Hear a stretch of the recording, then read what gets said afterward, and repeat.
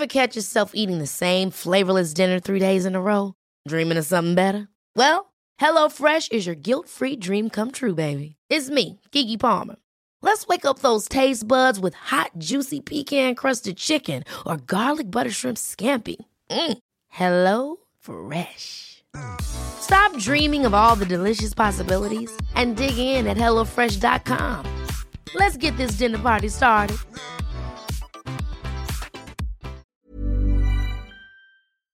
Ukas annonsør i Foreldrerådet Ekstra. Det grillsesong. Endelig, alle dere som har fulgt meg gjennom en lang vinter vet at jeg har nesten strøket med av kjedsomhet. Men nå kan vi spise ute, vi kan leve ute, vi kan henge ute, og vi kan grille. Ekstra har sitt største grillutvalg noensinne, og hør godt etter nå. Her en del av grillutvalget deres. Habanero-pølser, salsiccia-pølser, black-aged pepper-pølser, cheesy bacon-pølser, beefy burger, cheesy burger, skinny burger, big beefy gourmet-burger, fiskeburger med hvitløk, fiskeburger med bacon, rødbet og søtpotetburger, soppburger, barbecue, grillfilet, svinenakke med oregano og tomat, urtemarinert fårefilet, brisket, eller brisket som det egentlig heter, T-bone steak, flank steak, tomahawk, laksefilet med pesto, laksefilet med sitron, scampi med hvitløk og urter, crispy fiskeburger med ost, kyllingfilet med sitron og urter, kylling overlår, gyros, kyllingspyd, smoke, barbecue, lårfilet av kylling og entrecôte. Takk for meg. Dette bare noen av produktene i Ekstra sitt største grillutvalg noensinne, og kommer blant annet fra Norges mest prisvinnende grillserie, Grill Perfekt.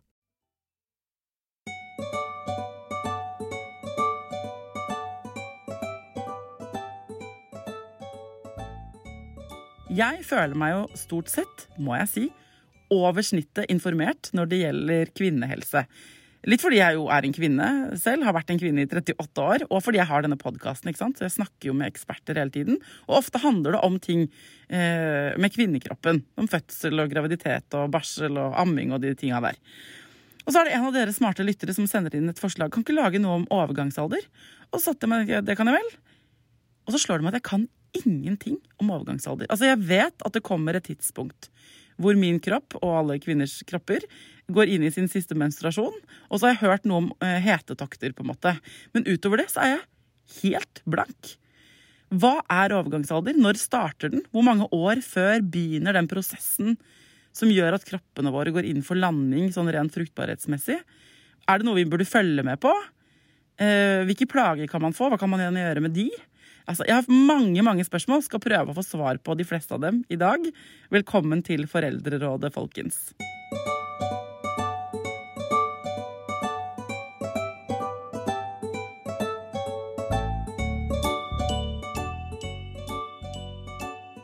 Hjertelig velkommen tilbake til Foreldrerådet, Guri Majak. Tusen takk. Du seksjonsleder ved gynekologisk avdeling ved Kvinneklinikken på Oslo Universitetssykehus. Og du har vært her et par ganger før. Denne gangen du her for å fortelle oss om overgangsalder. Ja. Dette du veldig engasjert i. Ja. Du elsker overgangsalder, du. Jeg elsker å snakke om ting som vi kvinner ikke snakker noe særlig om. Ja, for vi snakker alt for lite om dette, og det pinlig. Og ofte så synes jeg at man blir med, ja, men jeg jo ikke der helt selv.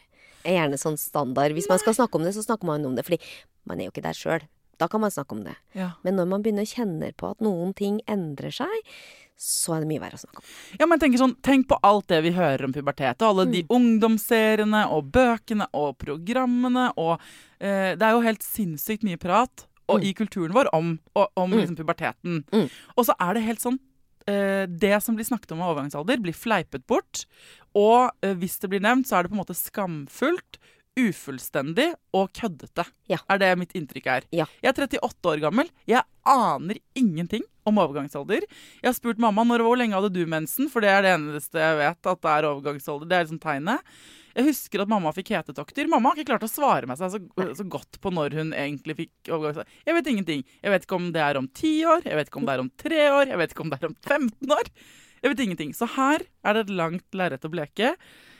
Kan du bare gi en sånn herre, hva overgangsalderen, og når skjer det? Det som jeg tror kanskje noe av grunnen til at dette litt for lite snakket om også, at overgangsalder, eller menopause da, som det heter på fint, definert som det tidspunktet du hadde din siste mens, men da må det ha gått 12 måneder fra siste mens til du kan si at du hadde siste mens. Ok. Men det jo bare én konkret hendelse. Den mensen, når det da aldri kom noen flere menser. Det jo bare en hendelse. Den hormonelle endringen som leder inn til det, var jo i årevis Er det sant? før. Og starter gjerne i 40-åra da, typisk et sted. Så det starter helt uten at vi får det med oss, en prosess som varer i flere år, og som ender i den utrolig lite grande finalen, den siste mens. Yes. Som du ikke engang vet, fordi du vet jo ikke for et år etterpå. Så spør du mammaen, hvis du spør de fleste mammaer da, i Norge, så får du et svar som ligger mellom 51-53 år. Det var da de hadde sin siste mens. Ja. Og så kan man jo være liksom 40 pluss da, og så tenker jeg, altså, lenge til. Men prosessen som sagt så mye lenger enn det, og symptomene på det vi kaller perimenopause, da, eller den perioden inn mot siste menstruasjon, de debuterer jo mange, mange år før den siste menstruasjonen. Hva perimenopause? Altså det burde vært et kulere ord, på en måte, men det sånn opptakten til siste mens. Ja. Hva det som skjer da? Kan du liksom trekke de lange linjene her? Ja, vi har jo snakket litt om dette med syklus og modning av egg, og hvordan det på en måte gir både en østrogentopp inn mot eggløsningen, og så gir det en jevn progesteronutskillelse etter eggløsning for å ivareta det egget. Vi jo født med alle eggene våre, de blir like gamle som oss. Så etter hvert så blir den eggreserven vi har mer og mer skranten, og tar jo slutt på et tidspunkt da. Men den blir dårligere, og hormonresponsen skal mye mer trøkk til fra hypofysen opp i hjernen, som liksom sjefen vår, som sender ut nå, må vi stimulere eggjengen vår for å få en eggløsning. Den må kjøre på med mye høyere hormonnivåer for å få en respons. Det ikke sånn at det tomt for egg? Nei, det blir ikke tomt for egg, men det blir da etter hvert ingen eggløsning av hormonene som sendes ut da. Nei. Så det begynner med det, at liksom de må trykke på med hardere krutt fra hypofysen for å få i gang eggløsningsprosessen. Ja, og dette kan variere fra syklus til syklus. Og som vi har snakket om, så henger jo alle hormonelle system veldig finurlig sammen, et sånn superfinstemt samspill. Så når man i en fase hvor man ikke har så mye eggreserve igjen, ikke sånn som når du var 20-25, men kanskje du har passert 40 da, som det vanlige, så man mye mer sårbar for stress for eksempel. Da kan stresset være med på å gjøre at den hormonelle trøkket ikke klarer å bli stort nok. Ja. Og så hopper man over en eggløsning, den syklusen. Eller den eggsekken som har sluppet egget, den for skranten og lager for lite progesteron, sånn at blødningsmønsteret og sykluslengden blir veldig variabel. Ja, så det kan man merke. For det andre her, det skjer jo helt uten at vi har koll på det, på en måte. Men man kan merke at man for eksempel får uregelmessig menstruasjon. Ja, det typisk det fysiske tegnet. Syklusene blir ofte kortere, og mange har en mer uregelmessighet og kraftigere blødninger. Ja vel. Ok, så det kan man merke, liksom, men det kan pågå i flere år? Ja. Og så kan det være noen sykluser som føles ok, og så kan det være flere som ikke ok. Ja, så da begynner det på en måte å ruske. Det litt sånn rusk i systemet på en måte. Ja. Går ikke sånn der jevnt og trutt som clockwork, sånn som det har gjort for mange frem til da. Skjønner. Det noen andre ting som foregår? Ja, og da tenker jeg jo at man kan se for seg at de klassiske symptomer på overgangsalder som sikkert de aller fleste har hørt om, sånn som hetetokter og tørre slimhinner blant annet i skjeden når man skal ha sex, de kan også dukke opp i hvert fall periodevis mange år før. Så kan man ha nå fikk jeg det som sikkert må være en hetetokk, men så kan det ta lang tid før det kommer igjen. Og at man kan oppleve også at man blir tørrere altså slimhinner har vi overalt da, men den vi ofte knytter opp mot dette jo den slimhinnen som i skjeden. Men blir man også tørrere for eksempel i munnen? Ja. Ja, så det er alle slimhinnene. Bare det eneste vi shames for tissen. Det er superbra at du sier det, for at noen får tørre øyne. Ja. Tørr i munnen, som sagt, og vi har slimhinne i hele tarmsystemet vårt. Og man ser jo, dette skal vi sikkert komme litt inn på, men de som da har kommet i overgangsalder, uten noe særlig egen østrogenproduksjon, men får østrogentilskudd, de har en betydelig redusert risiko for tarmkreft. Og der kan man jo spekulere i at det den slimhinna som ligger på innsida av tarmen, som også har godt av østrogen, og når den ikke får det, så blir den skjørere, mer sårbare for irritasjon og påvirkning av det som i avføringen, da, blant annet, sånn at man har høyere risiko for kreft. Ja, og sikkert liksom andre problemer med magen, da.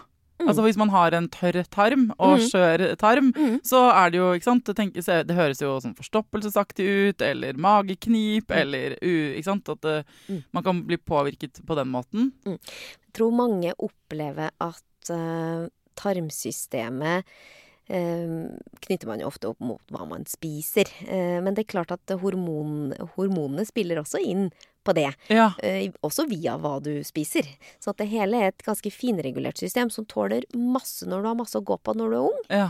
Og så tåler det ikke fullt så mye når du ikke har så mye å gå på. Nei. Da blir det mye mer sensitivt for de små endringene. Og jeg tror mange dundrer inn i 40 pluss med samme guts og forventninger til at man skal tåle det meste sånn som man alltid har gjort. Og så merker man at kroppen mye mer sårbar. Ja. Så man må justere livet stressmessig og med fysisk aktivitet og med kost. Kanskje være enda mer nøye for å ikke kjenne at man får en kropp som ikke funker. Det kjedelige nyheter. Jeg har en sjef, en mann, som tidligere sjef av meg, som sa som hadde fått vondt i kne eller noe sånt, så sa han litt kjekt og greit til meg sånn: ja, men når du bikker 40, kommer til å merke det selv til, når du bikker 40, da går det nedover. I det du bikker 40, da begynner det å få vondt over her og der, og han sa det sånn karslig, på en måte med en manns 45 år gammel manns selvtillit, hvis du skjønner hva jeg mener, fra privat næringsliv, mens jeg bare, what? Det ikke noe kult, men det høres ut som det stemmer da, at det begynner å på en måte skrante litt rann. Det har jeg ikke lyst til å forholde meg til. Nei, jeg vet. Men det viktig, tror jeg, å på en måte plassere årsaken til at ting skjer på riktig sted, da. For det var kanskje først da man har sjanse til å få gjort noe med det. Ja. Og det med, nå har vi jo liksom snakket om det med hetetokter og uregelmessige mens, det liksom ganske sånn klare fysiske tegn. I hvert fall det med mensen, vil man jo klart merke hvis det endres og blir helt annerledes. Men så vet man jo også da at disse hormonene, det betyr jo så mye mer for så mye mer. Og det, inn mot overgangsalder så det jo en økende grad av angst og depresjonsdiagnose som settes på kvinner. Det muskel- og skjelettplager. Så det altså leddvondt, muskelvondt, som man ikke normalt sett har hatt før. Så det mye som skjer. Og som jeg synes at det jobbes litt for lite med å finne ut av rene sånn hormonelle koblinger mot, da. Ja. Men når man ser på de som har hatt brystkreft, for eksempel, og som fratas alt av østrogen og så videre når de behandles for brystkreften sin, så får de veldig ofte blant annet da muskelleddsmerter. Altså, dette jo den tristeste sagaen. Og jeg trodde jeg skulle få sånn derre egentlig overgangsalderen vakker. Og så sånn der noe peptalk, men det synes jeg ikke du gir oss i det hele tatt. Jeg tenker at det kan bli en slags pepp i det hvis man klar over det. Ja. Og klarer å se at, men vet du hva? Nå jeg i denne fasen av livet. Nå må faktisk jeg ta hensyn til meg. Ja. Nå må jeg legge opp livet mitt, helsa mi sånn, at jeg legger til rette for at dette blir bra.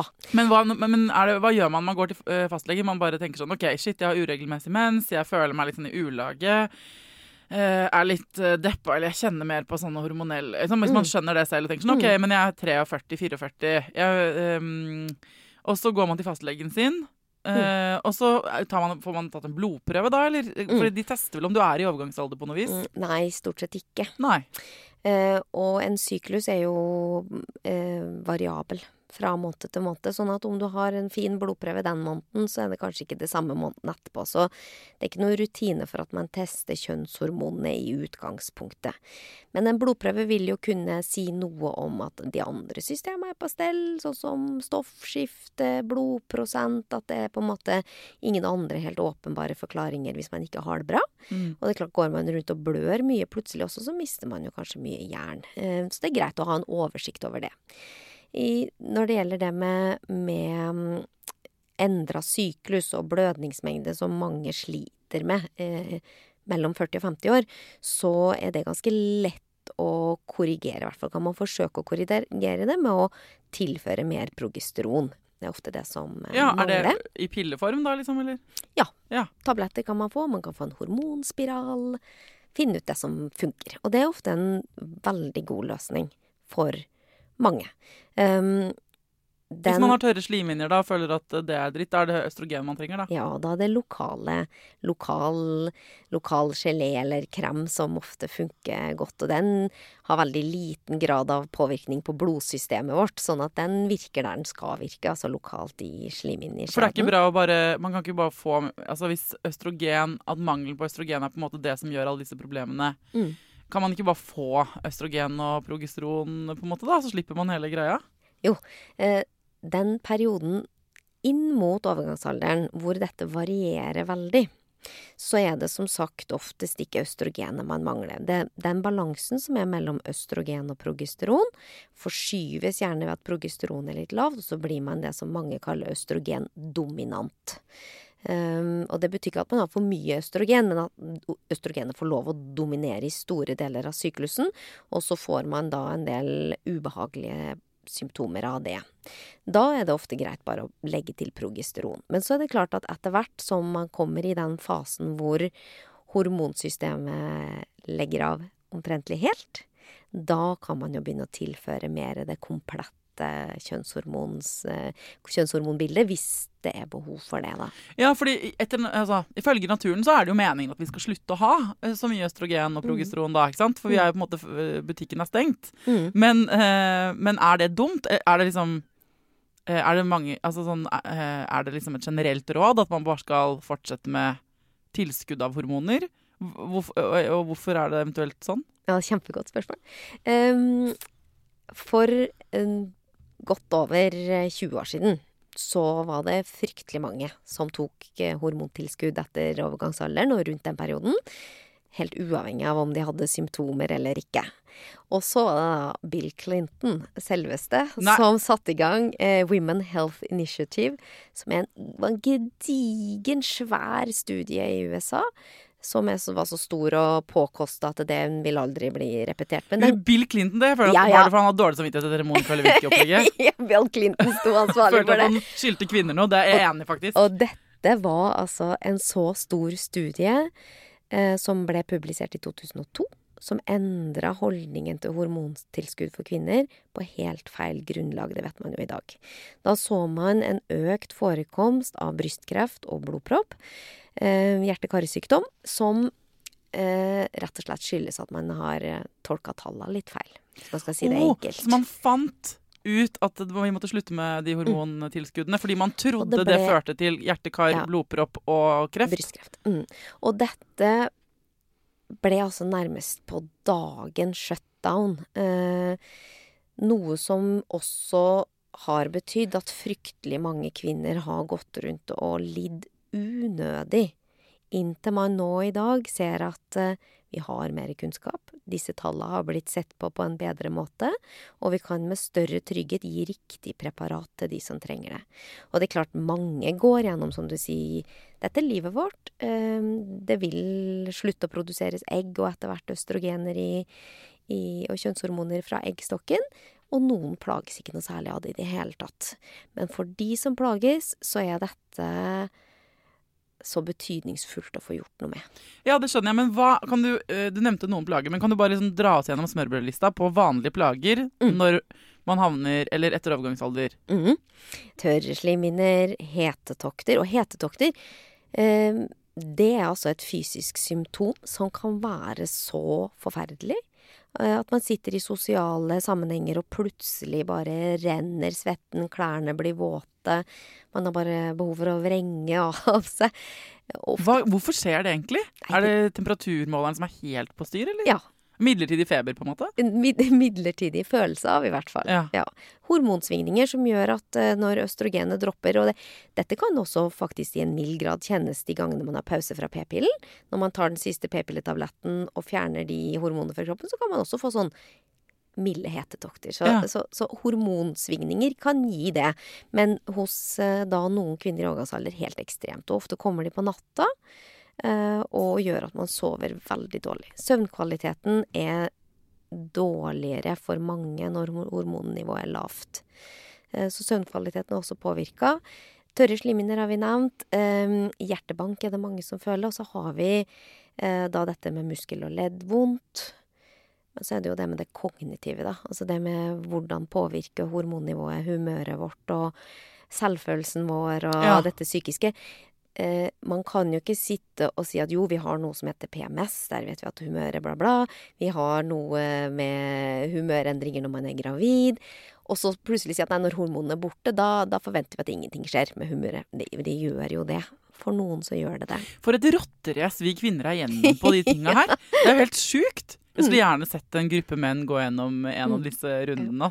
Jeg tror jo at i den perioden vi har vært nå, siden 2002, da, hvor det ble litt sånn shutdown, så tror jeg at så mange damer har fått antidepressiva, diverse behandling for angst og depresjon, så er det kanskje egentlig østrogenet de har manglet.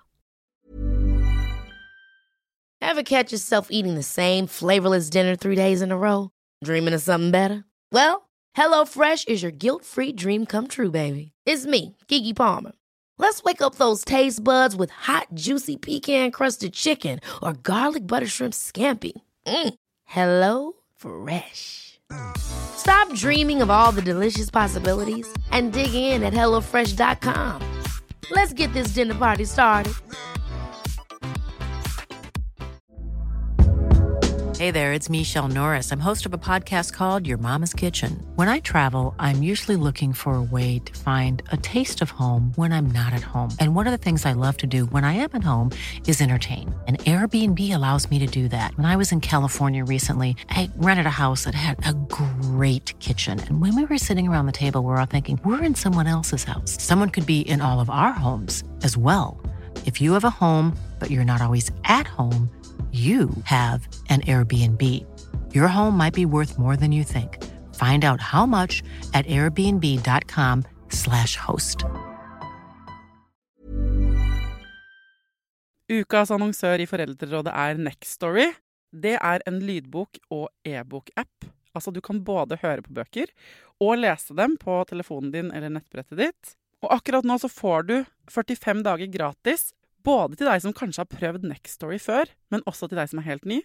Jeg digger at også de som har prøvd det før, får lov til å prøve igjen. For å få 45 dager gratis, gå inn på nextory.no/foreldrer. Nextory har tusenvis på tusenvis av bøker du kan lytte til eller lese. Og i dag har jeg tenkt å anbefale noen bøker som faller innenfor det som kanskje kalles selvhjelpsbøker. Men den kategorien har jo litt ufortjent dårlig rykte, spør du meg. Den første boka jeg vil anbefale er boka som heter Psykolog med sovepose. Johanne Refseth, som har skrevet den boka, var jo gjest her for noen uker siden. Den er absolutt verdt å lese, eller lytte til. Andre anbefalingen jeg vil gi deg er Sissel Grans bok, men størst av alt er begjæret, som handler om det å begjære noen andre enn den du er sammen med. Og jeg har også laget en episode med Sissel Gran om det temaet for et par år siden. Den boka er fantastisk. Hvis du har lyst til å prøve ut Nextory for første gang, eller har prøvd ut før, men vil prøve det ut igjen, helt gratis i 45 dager, gå inn på nextory.no/foreldrer. Ja, men hvordan kan man, hvis du som hører på nå da, si det sånn, det her kjenner jeg meg igjen i, eller dette her vet jeg, dette her er en venninne av meg, og vi har vært hos fastlege, men da blir man bare sånn, ja, sånn er det, du kan, men hva er det man kan be om? Hva er det man kan få hvis man ikke føler at man får den hjelpen man trenger, på en måte? Jeg tror jo at hvis man har litt avhengig av hvor alvorlig man er plaget, og hvor langt inn mot på en måte den definitive slutten på mensen man har kommet. Men man må se på sitt eget liv også. Bufferen annerledes. Og hvis på en måte kroppen din nå sier at nei, nå jeg har ikke noe særlig buffer, fordi høyt stressnivå sammen med dette hormonelle svingningene jeg har nå, det funker ikke. Ja, da må man på en måte se på både det med fysisk aktivitet, det stimulerer masse gode hormoner, og livet, stressnivået særlig, tror jeg. Få god søvn, rutiner og så videre. En del sånne ting kan man fint gjøre på egen hånd, uten at det blir noe medisinering av det, selvfølgelig. Men det er klart, det med tørre slimhinner, det med uregelmessig store, kraftige mensblødninger, problemer med mensen, hvis ikke fastlegen kan komme med noen gode råd der, så bør man jo videre til en gynekolog. Ja, altså kjenner jeg kvinner rett, og det føler jeg gjør. Så er det mange av oss som gjennom hele livet på ulike vis synes det er litt skummelt å ta plass med disse tingene, og det står ikke så mye motstand til, for vi sier sånn, ok, da tåler jeg bare det, jeg skal sikkert bare jogge mer. Eller, jeg må legge meg tidligere, og så går vi hjem, og så jeg tror ikke problemet er at kvinner sier for mye fra, på en måte. Så, og akkurat 40-årene, opp mot 50-årene, altså da har man jo gjerne fått barn som liksom store. Da begynner jo livet litt igjen, altså da hvor man har kanskje i 30-årene, nå generaliserer jeg veldig, for det er veldig forskjellig, men man har vært kanskje mye mer sånn bundet til hjemmeliv, eller sånn. Så er jo karrieremessig også, når barna begynner å bli litt store, så har man jo muligheten til å jobbe mer, ta igjen, ikke sant, dra på jenteturer, man har en annen form for frihet kanskje, ikke sant, barna er litt mer selvstendige, og man har behov for, mange har blitt skilt, vi skal finne seg en ny fyr, eller da med, ikke sant, man er ute, livet stanser ikke når man er 40, for å si det mildt. Og jeg tenker at det der, og ikke, at jeg vil jo at de som hører på her nå skal liksom, du skal ikke gå rundt og ha det dritt med disse tingene og ikke få hjelp. Nei, da må man heller si sånn, ja, jeg skjønner at du tenker at det er normalt, kjære fastlege, eller hvem det er du hører til, men jeg trenger å få utvidet det. Jeg vil sjekke dette ut ytterligere, for det plager meg såpass i livet. Jeg stresser ned så mye jeg kan, jeg driver med trening og fysisk aktivitet, jeg prøver å legge meg, men jeg har fortsatt dette påvirker livet mitt. Jeg har det ikke så veldig bra. Jeg vet at jeg kan ha det bedre. Så må man ha liksom den selvtilliten da, og prøve å fremkalle den, og så få den hjelpen man trenger. Fordi hvis det er som du sier, at man kan få da progesteron eller østrogen eller en kombinasjon, altså, og så kan det hjelpe til. Og ikke minst bare bli hørt og forstått på disse tingene, så slipper man jo gå rundt i liksom et 10 år da, med masse sånn her smådritt. Jeg tror også helt riktig sånn som du sier, og folk er jo i ulike livsfaser på ulikt tidspunkt, men ofte så er jo den perioden mellom 40 og midten av 50-åra en periode hvor man kanskje også har anledning til å si mer ja til seg selv. Så jeg tenker at man skal ikke nedjustere livet på en negativ måte fordi at man skal ta hensyn til de hormonelle endringene, men man skal kanskje justere livet sånn at man gjør de gode tingene for seg selv. Bygge opp under de gode tingene for seg selv. Og så er det igjen viktig å vite at dette skjer, og det skjer lenge før du fyller 52, eller når din siste mens kommer. Sånn at så man bare kjenner det igjen. Og tenk, det er ikke ditt hode, det er mange med hormonelle svingninger i denne perioden, eller når hormonene begynner å dale veldig, kjenne på noe som kalles en hjernetåke, beskrives det typisk. Ja, brain fog. Ja.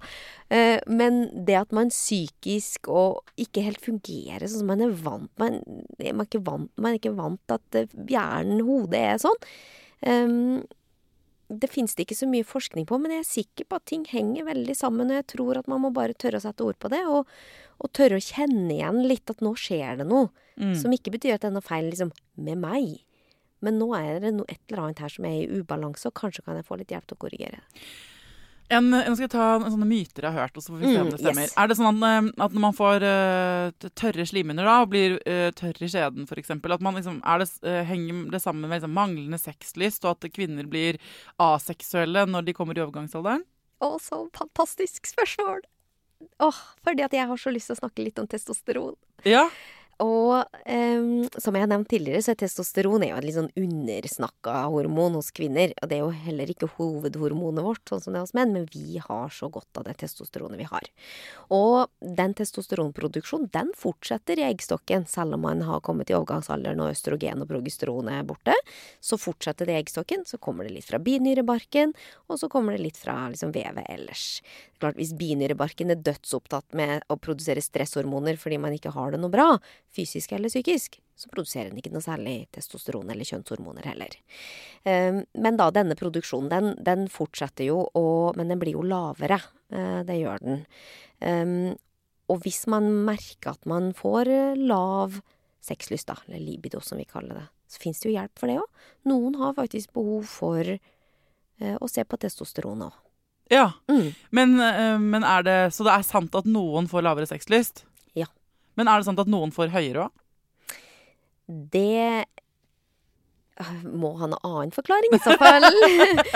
Og det er klart at sexlyst henger jo sammen med så mye, ikke sant? Hvor trygg man er på kroppen sin og partner, og ja, for det kan jo kanskje jeg føler at jeg har hørt om det, men da kanskje det handler mer om, ikke kanskje fordi du har fått en hormonell fordel, men fordi du i livet ditt bare har havnet i det tiåret hvor folk har det best med seg selv, for folk har det jo bedre med seg selv og kroppen sin og sånn når de er over 40. Så akkurat det er en litt sånn sammensatt greie, men hvis man knytter på en måte, og dette også tror jeg jo at ikke mange jenter, damer, sitter og sier hos fastlegen, fader, jeg har lav sexlyst. Ja. Kan vi gjøre noe med det? Hvis en mann sier det, så er det sånn, å herregud, stopp pressen, her er Viagra og hjelp, og vi må bare... Får du uten resept. Det finnes ikke testosteronpreparater i Norge i dag som er laget for kvinner. Nei, hvorfor ikke det? Og du får det ikke på blå resept. Nei, det er for dumt. Det er for dumt. Det er for dumt, fordi det er jo kjempebra hvis menn har masse sexlyst, men de må jo ligge med noen. Altså mindre alle menn ligger med andre menn, så det er jo liksom, jeg skjønner ikke hvorfor man ikke tenker på den andre delen her. Nei, og klart at har man såre, vonde slimhinner, sover dårlig, har hetetokter, og så alt påvirker jo inn på sexlysten, men man skal ikke glemme det testosteron, altså. Nei, jeg tror du var på vei en annen av de gangene du har vært på besøk her, så ble du og jeg stående og snakke om glidemiddel. Jeg tror ikke det var på lufta, jeg tror det var etterpå. Fordi, så bare, det er et bra sted å pinpointe det som jeg tenker sånn, du trenger ikke å være i overgangsalderen for at glidemiddel skal være en god idé i sexlivet. Jeg har hørt flere podcaster fra USA, hvor blant annet en sexolog i USA som er veldig kul, og jeg kan prøve å finne episoden og legge den ut på Instagram, men hun snakker i en episode som heter, altså i en podcast som heter Armchair Expert, så har de en 1,5 times intervju med henne, og hun har gjort glidemiddel til sin fanesak. Hun har en drøm om at det på alle verdens nattbord skal stå sånne pumpeflasker som man får, du vet sånne pene som man har til såpedispenser, ikke sant? At man skal stå en sånn på alle nattbord verden over med glidemiddel i, fordi hun mener all sex, uansett, blir bedre med glidemiddel. Og tenkte det var sånn, hvis det hadde vært mer stuerent, og det er en veldig god idé, hvis man synes det er litt kleint å ha barn som snoker og sånn, eller tenker sånn at glidemiddel er ikke det er ikke helt min stil. Kjøp glidemiddel og ta det på en sånn pumpeflaske som er dritfresh. Sett det på nattbordet, kan vi egentlig tenke på. Hvis hun mener liksom 100% at det bør all sex bør inneholde glidemiddel, og da vil du jo løse en del av disse problemene med tørre slimhinner, eller? Det vil man, og man kan godt prøve glidemiddel eller preparater uten hormoner først, hvis man vil det, men mange har etter hvert behov for et hormontilskudd som booster opp selve cellene i skjeden, så de tar opp mer fukt, og de blir mer robuste, de sprekker ikke, lager ikke sår så lett. Og så ja, for man kan få sår og sånn inni tissen. Ja, det blir veldig sånn skjør slimhinne, da, sånn at man kan godt få sprekkdannelser og vonde sår, ja, det er klart, da blir det ikke noe hyggelig. Nei, da blir det ikke noe hyggelig, så det ene er den fysiologiske delen med at slimhinnene må være, enten ved hjelp av glidemiddel, hvis det er en quick fix, gjør det, eller for alle andre som ligger med hverandre og som ikke har disse, altså kanskje glidemiddel er en god idé uansett, som hun sexologen sier, eller hormonpreparater for at du skal få liksom en sunnere slimhinne på ordentlig. Men så har du sånn, det hjelper jo ingenting det hvis du ikke har sexlyst. Nei. Så da må man må snakke med legen, og noen av de hormonpreparatene vil da kanskje kunne hjelpe på det også. Men hvilket hormon er det som gir oss sexlyst, egentlig? Jeg tror det er en kombinasjon, men testosteronet er jo det man har klart vist i store studier, at det gir økt sexlyst, økt tilfredsstillelse, orgasme, fuktighet, etc. på kvinner etter overgangsalder. Er det sant? Ok, er det noen andre myter rundt overgangsalder da, som du tenker det er viktig å få parkert? Ja, og da er vi jo litt tilbake til liksom selve perioden overgangsalder hvor du kanskje trenger hormontilskudd da, og litt som vi har snakket om, det har vært en alt for lang periode hvor hormontilskudd for kvinner har vært tabu. Alle farmasøytiske firmaer som lager preparater hadde på en måte backa litt ut da i 2002, fordi det ble jo så innmari negativt. Og da tror jeg jo at mange ikke har fått det tilbudet de egentlig skal ha. Men nå i dag så har vi da hormonpreparater som såkalt bioidentiske. Det vil si i forhold til p-pillen, for eksempel, bare som et eksempel, et kjemisk preparat. Mens som hormontilskudd etter overgangsalderen så får du da hormoner som helt like dine egne. Vi kan måle de i blodprøver og følge med at du ligger på riktig nivå. Og det finnes bioidentisk østrogen og bioidentisk progesteron. Og det kan gis i mange forskjellige varianter, men det vi ser helt klart det beste for kroppen med tanke på blodpropprisiko blant annet og sånn, å gi det via huden. Og da det gelé eller spray eller plaster som det vanlige. Så finnes masse doseringsalternativer og alternativer hvor man kan finne en balanse som bra hvis man mye plaget.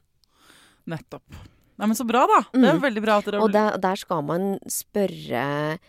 og nå skal ikke det bare for å liksom understreke at absolutt ikke alle trenger ikke dette, men for de som trenger det så ser man redusert risiko for tarmkreft, man ser redusert hjerte-karsykdom, dette kan kanskje ha betydning for risiko for Alzheimer, altså masse gode effekter ved å få hormontilskudd når man trenger det. Ja, altså, man skulle jo tro at på en måte naturen hadde laget en god løsning for oss, men det jo litt irriterende at den naturlige syklusen vår gjør oss tørre i tissen, sure, vondt i ledd og liksom få hetetokter. At det sånn naturen sånn, dette var det beste vi fikk til. Ja, da var nok gjennomsnittslevealderen også betydelig kortere. Ja, men det jo dritt at man skulle ha det sånn da. På innspurten kunne det ikke bare vært liksom et eller annet fett med det. Ja. Og jeg tror nok at mange som passerer overgangsalderen med en margin og får en helt lugn hormontilstand og en tilstedeværelse i livet som det jo, da har man ikke små barn lenger, man som du sa i sted, et helt annet sted, og kan nyte ikke å ha mens, ikke å ha syklussvingninger, alt det der. Det egentlig det litt utenfor foreldrerådet kanskje da, men det jo veldig, det snakkes veldig lite om liksom sexlyst og sexliv etter overgangsalder. Snakkes alt for lite om det, og dette tror jeg også at fryktelig mange, tror nesten, kanskje ikke leger spør damer 70 pluss, hvordan går det egentlig med sexlivet? Nei, ikke 60 pluss heller, tror jeg. Nei, det tror ikke jeg heller. Nei. Og det må vi bli mye flinkere til, og det må ikke være sånn at det tabu å ta opp, at det ikke funker så godt som de hadde ønsket seg, fordi det kan funke bra. Jeg håper så sykt at folk på 70 pluss og 80 pluss, og tenk så gøy, det mindre kanskje kjønnssykdommer der ute, Tinder for alle på en måte, og man har liksom, man har fått de barna man skal ha, man man frisatt. Tenk så fett om det var den seksuelle varen, hvis du skjønner, at man liksom, når jeg blir 66 liksom. Ja, og man skal ikke være redd for å snakke om det, og som lege, hvis det noen leger som hører på, man må ikke være redd for å spørre om det. Nei. Det hører med. Ja. Ok, jeg skal prøve å oppsummere. Overgangsalderen jo det vi i utgangspunktet tenker når mensen tar slutt. Men overgangsalderen, det bare på en måte toppen av isfjellet, for under overflaten der så det nesten, altså det en sånn mange års periode hvor kroppen går inn for landing på fruktbarhet, ikke sant? Det akkurat som med flyet hvor du begynner å ordne når du sitter i en kabin høyt, hvis dere husker hvordan det var å fly, høyt opp i lufta, så merker du liksom 20-25 minutter før dere lander, at det begynner, flypersonalet begynner å ordne med ting, det skrus av og på noe lys, du merker det, hører det på motorlyden, det rister litt, ikke sant? På samme måte så foregår det i kroppen din, enten du merker det eller ikke, før inn mot den siste menstruasjonen, og underveis der så kan du få noen plager som du ikke nødvendigvis trenger å ha og leve med. Du skal være godt forberedt hvis du kvinne og i 40-årene. Så det noen ting i kroppen din som allerede nå begynner å klargjøre seg for landing på et eller annet tidspunkt. Og du kan tenke, det overgangsalderen nå? Svettetokt og nei, og skam og uregelmessig mens, og du kanskje har vondt noen steder, du kjenner på svingninger i hormonene dine, og du føler deg uvel. Det ikke krise. Det ikke ufarlig, altså ikke farlig, det ikke uvanlig, det helt, du følger den naturlige syklusen, men det finnes noen, det du kan gjøre hvis du har noen plager, så kan du gå til legen din, og så kan du si sånn, hei, jeg lurer på om jeg på vei inn i den landingsfasen på overgangsalderen, og avhengig av hvor god fastlegen din så vil han eller hun kunne ta deg imot og hjelpe deg å finne ut av hvordan du kan få lindret de symptomene da, og få levd det livet du vil leve, selv om ting litt sånn, går inn for landing. Og for mange så det helt uproblematisk, og for noen det skikkelig problematisk. Og det siste vi trenger at flere kvinner ikke snakker om det. Fordi i søsterskapets navn så trenger jeg, kvinne 38, at min fastlege har blitt oppdratt av dere kvinner som ligger noen år foran meg, sånn at når jeg kommer dit om noen år, eller kanskje neste år for alt jeg vet, og sier, men jeg vet ikke hvorfor det og det og det og det skjer, så har han allerede hatt 30 samtaler med andre kvinner som har insistert på å få den hjelpen. Det burde ikke være opp til oss alltid å utdanne og opplyse, men det at vi snakker mer om det, tror jeg kan gjøre at det ikke føles skamfullt og rart, at mennene rundt oss forstår hva som foregår, at folk rundt oss forstår hva som foregår, og ikke minst at helsevesenet gir oss den hjelpen vi trenger, da. Har du noe du vil legge til? Nei, men man må snakke om dette. Altså, vi må eie mer syklusen vår, da. Helt fra den starter og i alle faser gjennom livet. Snakke om det. Dette må man snakke om når man sitter og drikker vin med venninner, og tørre å snakke om det. Det må ikke være noe skambelagt i at kanskje kroppen funker annerledes, og kanskje faktisk den ikke funker så bra som du har vært vant til, men snakk om det. Ja. Kanskje noen har noen gode tips, kanskje det bare hjelper at noen sier, vet du hva, sånn følte jeg det også, men nå har det gitt seg fordi sånn og sånn, eller fordi tida har gått, eller bare vent nå, det blir bedre. Altså at man støtter hverandre i en åpenhet rundt noe som helt normalt og naturlig. Eie det og snakke høyt om det over lunsjen på jobben, tenker jeg, når vi får lov til å møtes på jobben igjen. Ok, men tusen takk for at du kom tilbake til Foreldrerådet, Guri.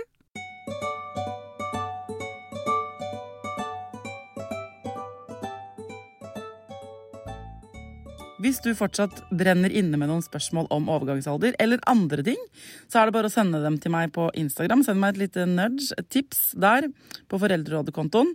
Og så nevnte jeg jo Armchair Expert, den podcasten, og nå har jeg funnet ut hva den episoden heter. Hvis du vil høre den episoden med hun sexologen som var for det første veldig kul, og som har som fanesak at alle skal ha glidemiddel på nattbordet.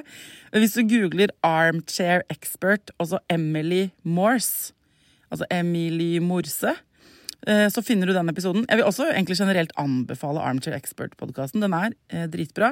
Spesielt vil jeg si at de episodene hvor han intervjuer eksperter, altså fagpersoner, ikke bare de med skuespillere, de kule de også, men de best, de med eksperter. Da har du mange timer god radio foran deg hvis du finner den Armchair Expert-podcasten. Og så jeg litt enig med hun Emily, altså kjøp glidemiddel. Hvis du ikke har prøvd det før. Så egentlig hør på podcasten med henne og ta imot alle hennes tips. Det tror jeg er lurt. Ok, takk for at du hører på denne podcasten. Jeg føler at jeg kanskje ikke sier det nok, men uten at dere hører på, så hadde det ikke vært så veldig mye vits å lage den. Så jeg ser at dere anbefaler den til vennene deres. Jeg hører det fra dere. Jeg får av og til sånne snaps eller bilder av at dere har fått det anbefalt på en helsestasjon. De blir jeg spesielt glad for. Hvis dere ser foreldre og det anbefalt noe sted, ikke regn med at jeg vet om det. Send meg veldig gjerne et tips om det, for det varmer mitt hjerte da, vet dere. Så får jeg ekstra spenst i steget mitt når jeg lager podcast. Ok, til neste gang, ta vare på deg selv, ta vare på ungen din, og lykke til.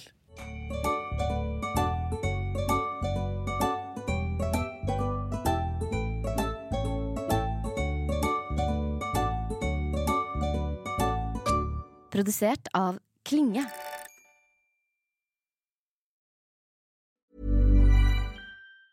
Mom deserves the best, and there's no better place to shop for Mother's Day than Whole Foods Market. They're your destination for unbeatable savings, from premium gifts to show-stopping flowers and irresistible desserts. Start by saving 33% with Prime on all body care and candles. Then get a 15-stem bunch of tulips for just $9.99 each with Prime. Round out Mom's menu with festive rosé, irresistible berry chantilly cake, and more special treats. Come celebrate Mother's Day at Whole Foods Market. Ever catch yourself eating the same flavorless dinner 3 days in a row? Dreaming of something better? Well, HelloFresh is your guilt-free dream come true, baby. It's me, Keke Palmer. Let's wake up those taste buds with hot, juicy pecan-crusted chicken or garlic butter shrimp scampi. Hello Fresh. Stop dreaming of all the delicious possibilities and dig in at HelloFresh.com. Let's get this dinner party started. Imagine the softest sheets you've ever felt. Now imagine them getting even softer over time. That's what you'll feel with Boll & Branch's organic cotton sheets. In a recent customer survey, 96% replied that Boll & Branch sheets get softer with every wash. Start getting your best night's sleep in these sheets that get softer and softer for years to come. Try their sheets with a 30-night guarantee. Plus, get 15% off your first order at bollandbranch.com. Code BUTTERY. Exclusions apply. See site for details. Hi, I'm Daniel, founder of Pretty Litter. Cats and cat owners deserve better than any old-fashioned litter. That's why I teamed up with scientists and veterinarians to create Pretty Litter. Its innovative crystal formula has superior odor control and weighs up to 80% less than clay litter. Pretty Litter even monitors health by changing colors to help detect early signs of potential illness. It's the world's smartest kitty litter.